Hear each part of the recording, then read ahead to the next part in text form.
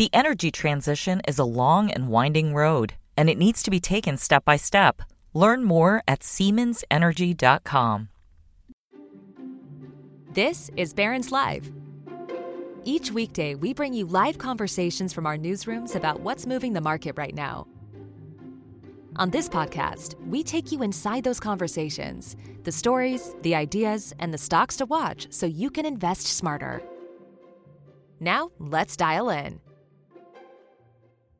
Hello, everyone, and welcome to Barron's Live, Market Watch edition. My name is Andrew Keshner, and I'm a reporter with Market Watch, where my beat includes taxes. And it's that time again, tax season. The IRS began accepting and processing returns on Monday, January 23rd. Everyone wants the biggest refund they can get, the smallest possible tax bill, but there's always twists and turns to get there, whether it's new laws and changes. To help me sort out on what to expect this year, I'm here with Twyla Midwood. She's the president of Advanced Tax Center in Rockledge, Florida, and she's been in the tax industry for more than 3 decades.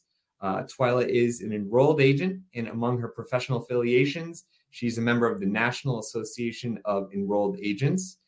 Twyla is the president-elect of the NAEA and has served on the association's board of directors and was recently chairing its government relations committee. Twyla specializes in individual, in estates and trusts, corporate partnership, small business accounting, and as well as IRS representation. Welcome, Twyla. Thank you for being here. Thank you, Andrew. Pleasure to be here, and hopefully we can give some good information to your listeners. Thanks. So let's start with a general question. I mean, it feels like every recent tax season kind of has its own storylines, its own themes. Last year, part of it was coping with the frustrations at the IRS while still trying to make sure you got everything that was coming to you through all the pandemic boosts to tax credits and deductions. It's early, but what is this tax season shaping up as? What's different? What's the same? And what's still unknown? Still a lot of unknowns. It's early. Hopefully for the past 2-3 years, every tax professional has been hoping for a normal season. I can say here in Florida, we don't have a normal season yet because of the hurricanes last fall. The extensions, those returns that were on extension and due in October, they now have until February 15th to file their tax returns and make estimated tax payments. So for Florida residents, that's our little conundrum. And then for California, Georgia, and Alabama, because of their storms, their tax deadline has been extended to May 15th for this year. So it's early and things are already ramping up, but we don't have the stimulus payments to deal with this year. That was really quite the struggle the past 2 years. So we'll see come April 18th. All right. So on that note, on April 18th, let's just, talking about dates, just a recap on the basics. What happens on April 18th? And what if I get an extension? What does that allow me to do? And what does that not enable me to do in the eyes of the IRS? An extension is only an extension of time to file your return. So if you anticipate owing taxes, you're required to remit those payments with the extension. Otherwise, penalties and interest will incur from the due date, April 18th, until they're paid. So a lot of people think that extension gives them time not to pay their taxes. But the penalty for not filing an extension is much greater than the penalty for not paying your taxes. So even if you know you're going to have a balance due, if you don't have the money to pay those taxes, file that extension and stop that penalty of failure to file. So that's pretty critical, but send what you can with that extension. And generally speaking, what happens on April 18th? What is that the deadline for?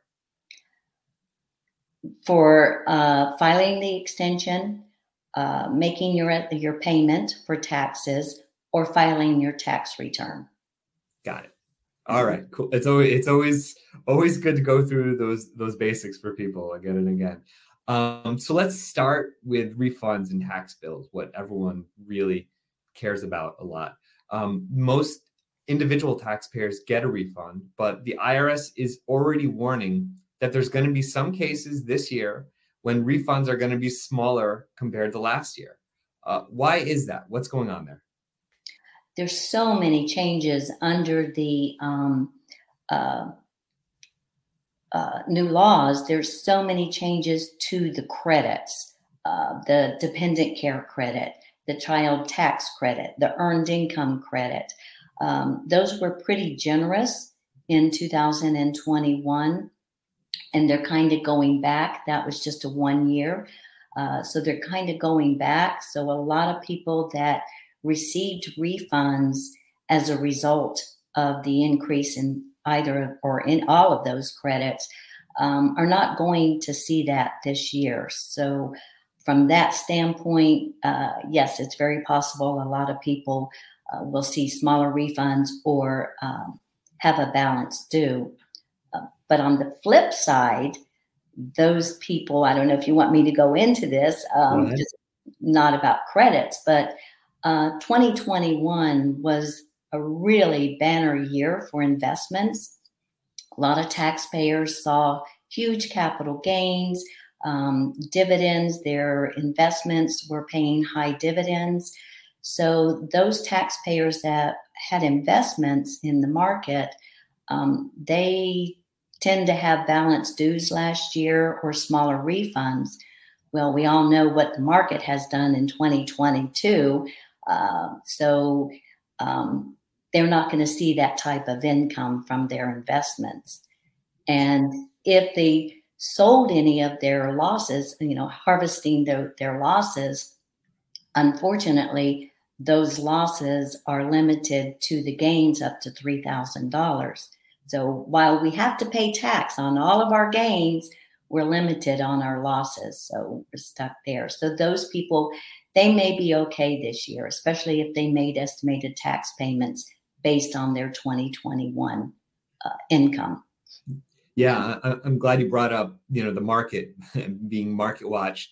Talk a little bit more about, I guess, capital gains, capital losses, and tax loss harvesting. Is that a lot that you're already? I know we're early in the season, but are you starting to hear from clients about tax loss harvesting and trying to do what they can to make the best of an awful investment year last year, at least from a tax perspective?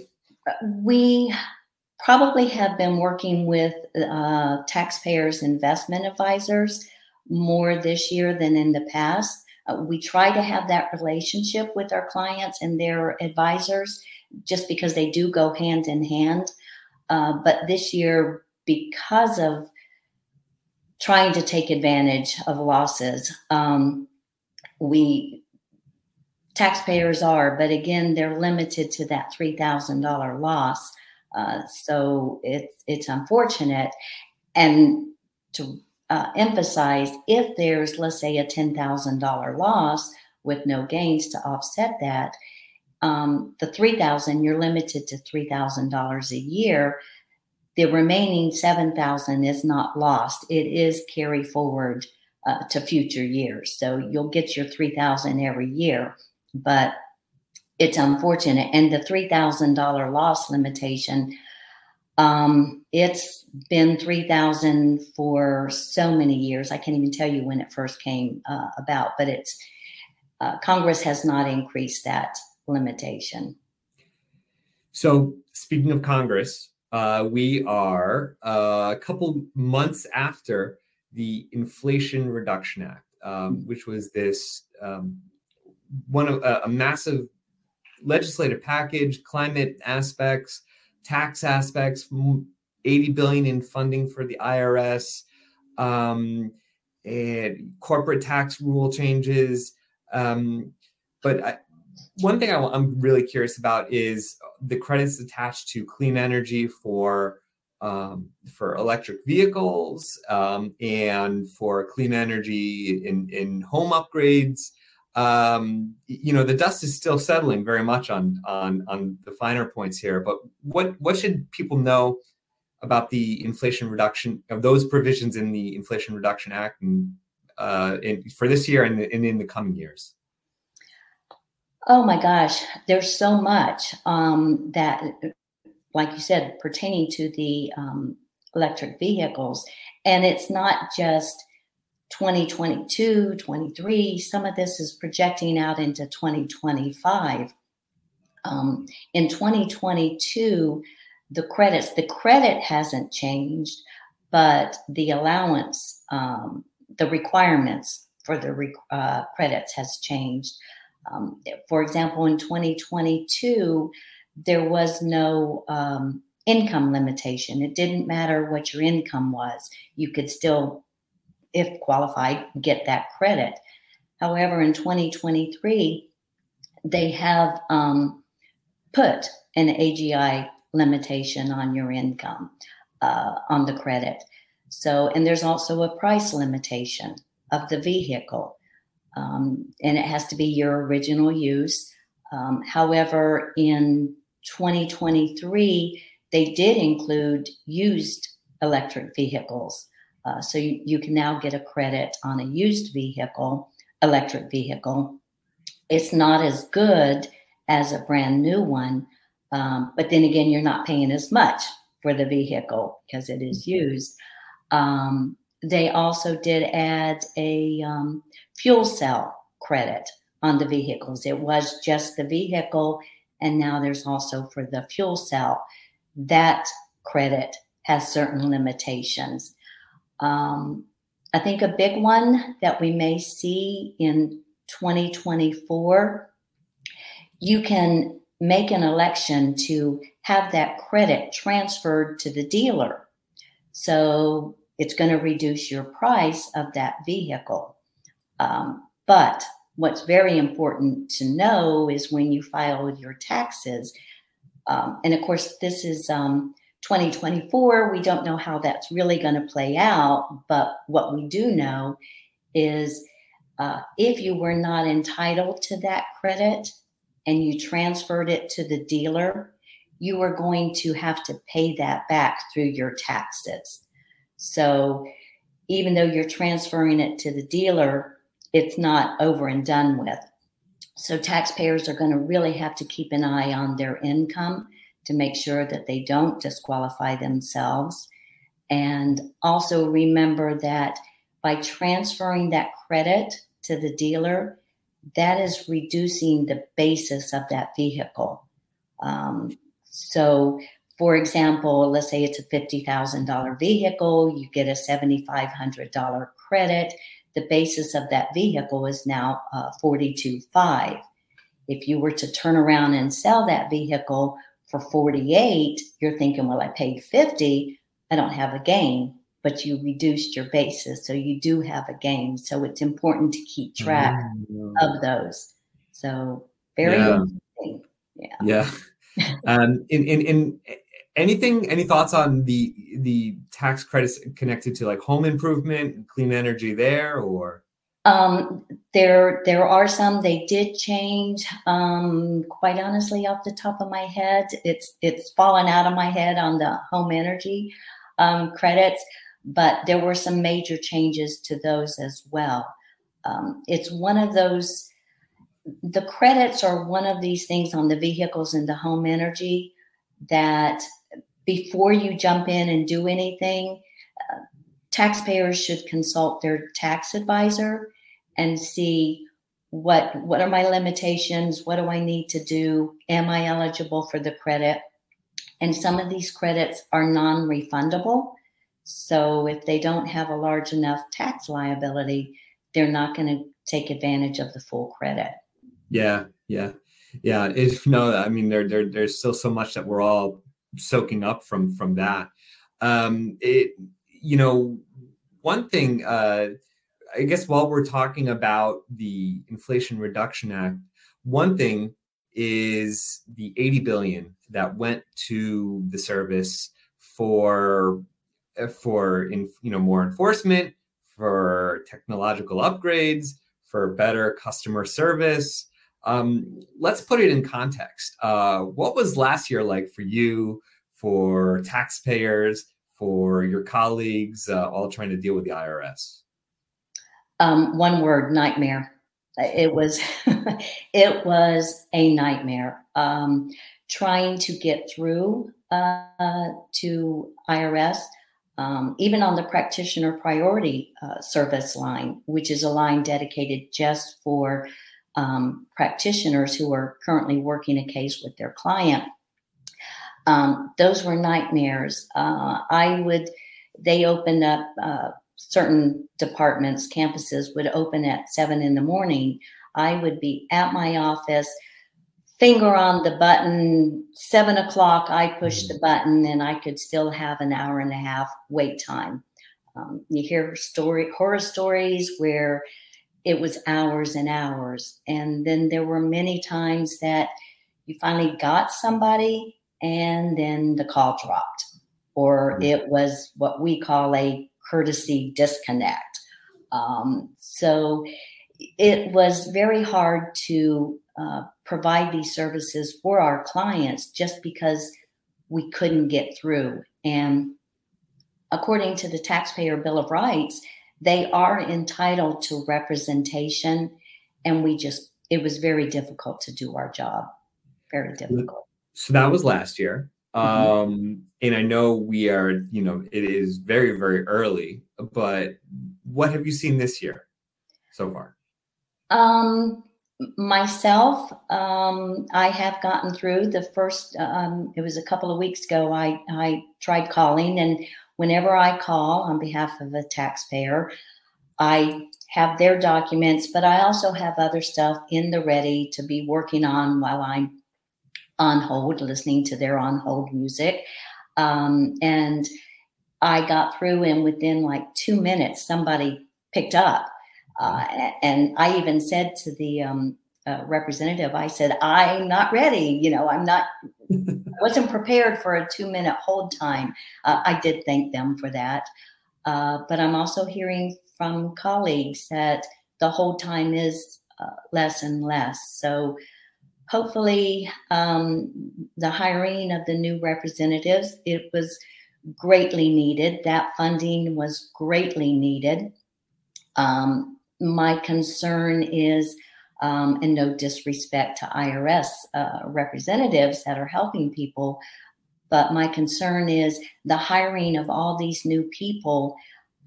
They're training, they're new on the job. And so I think it's very possible that as a representative of the taxpayer, we may have to do a little training of the service, just because there's so much to know.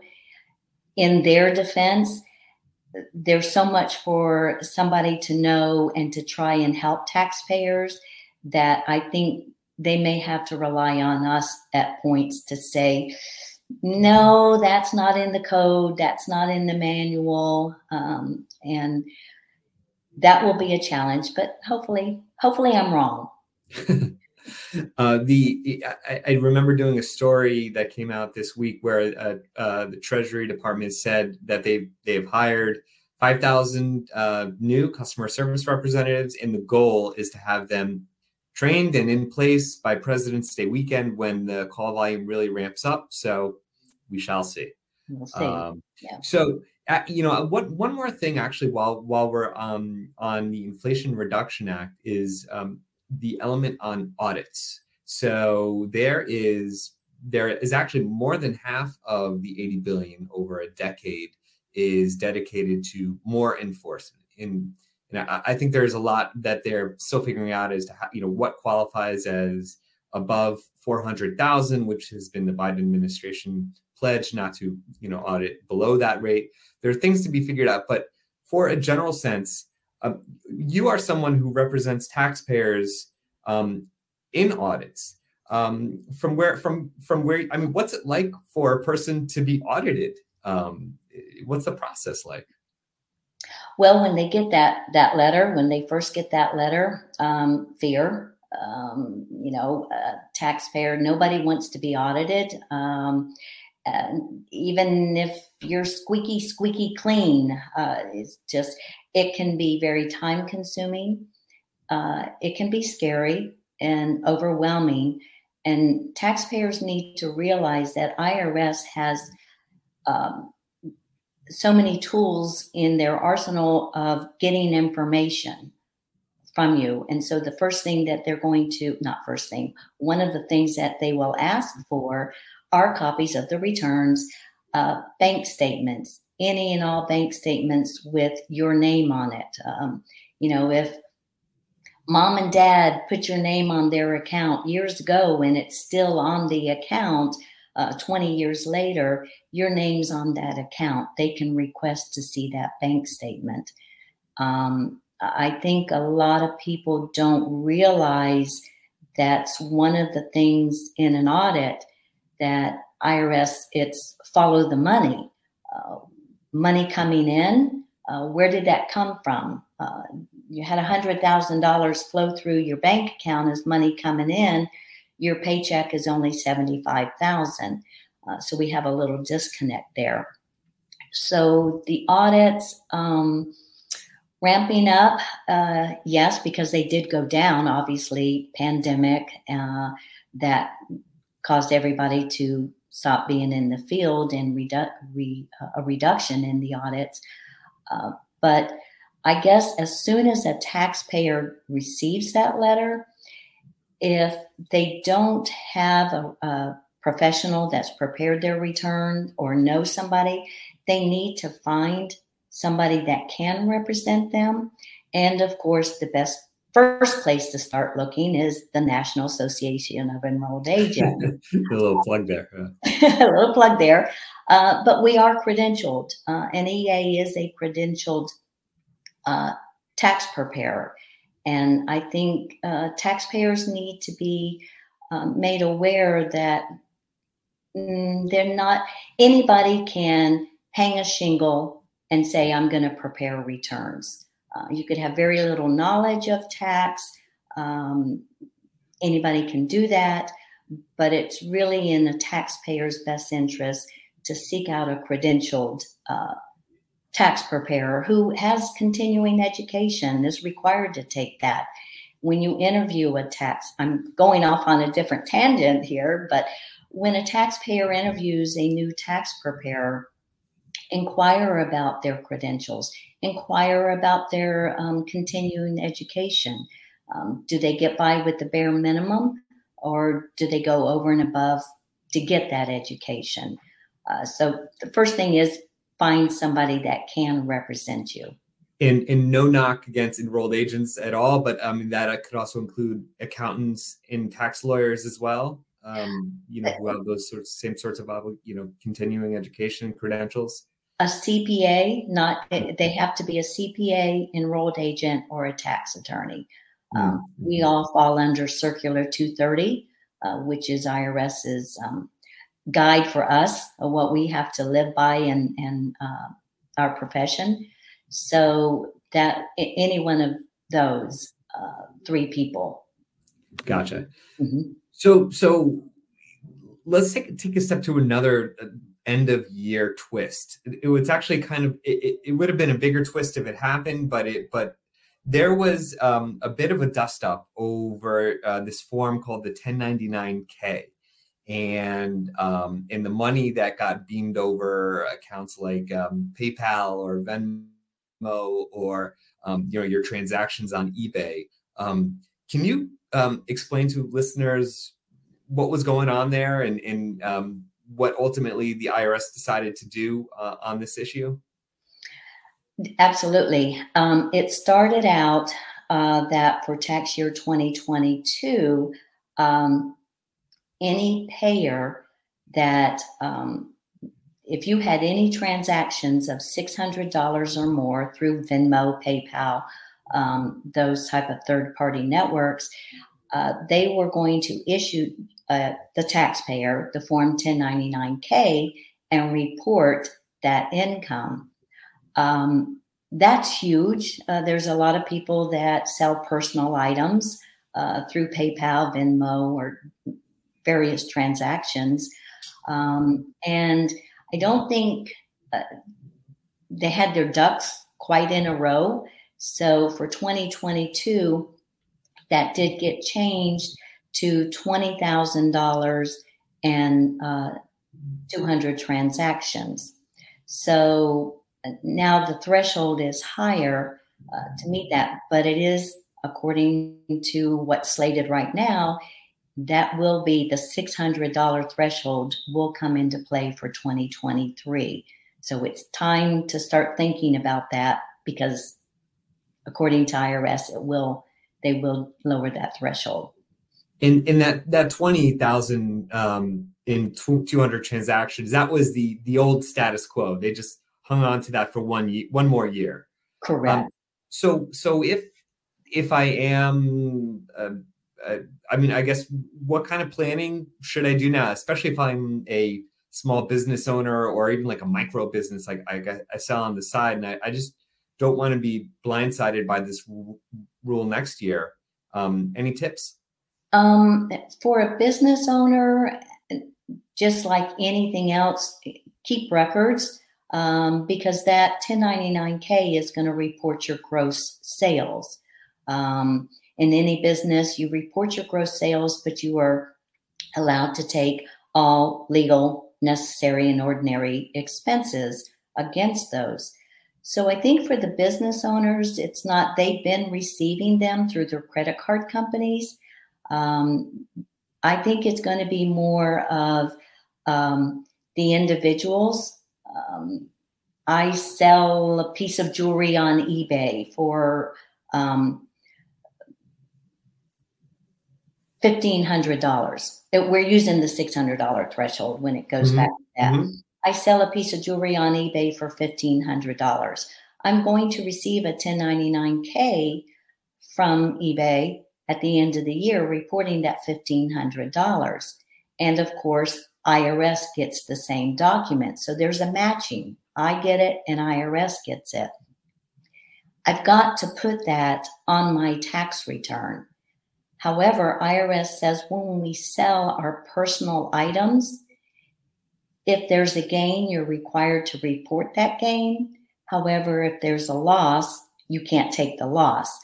But for matching purposes, if I sold that item for $1,500, I received the 1099K, I need to report that $1,500 as income, and then under adjustments, report the $1,500 limit. Because even if I paid $2,000 for it, I can't take that loss.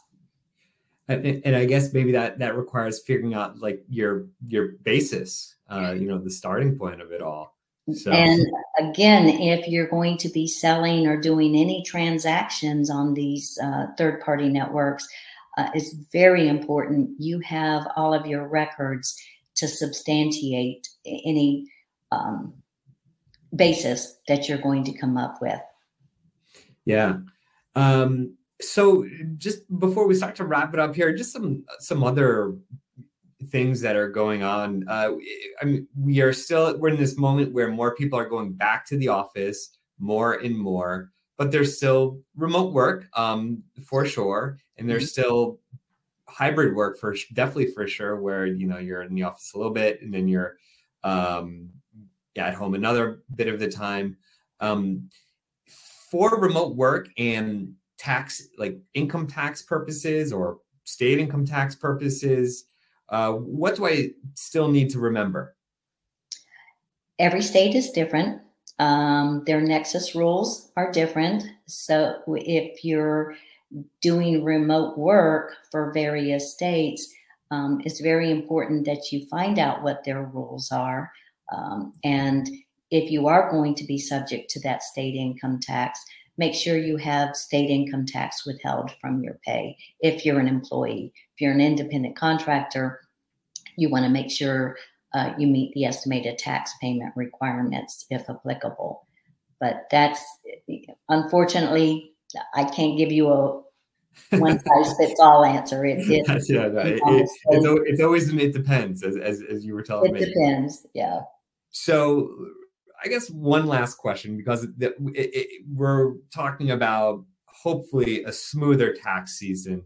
From where you stand as a tax professional who's been doing this for a while, what's the best pieces of advice you could impart on listeners and anyone who just wants their tax season to be as stress or as hassle-free as possible whenever it comes to taxes in the IRS?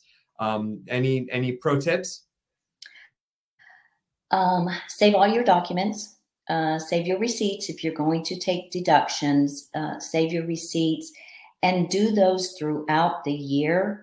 Waiting until January to put everything together, especially if you are able to itemize and you have a lot of medical, it's a nightmare to try and put all that together at the last minute. So do it as you go. Seek out a tax professional and possibly do some tax planning during the year to make sure you're not caught off guard at the end of the year.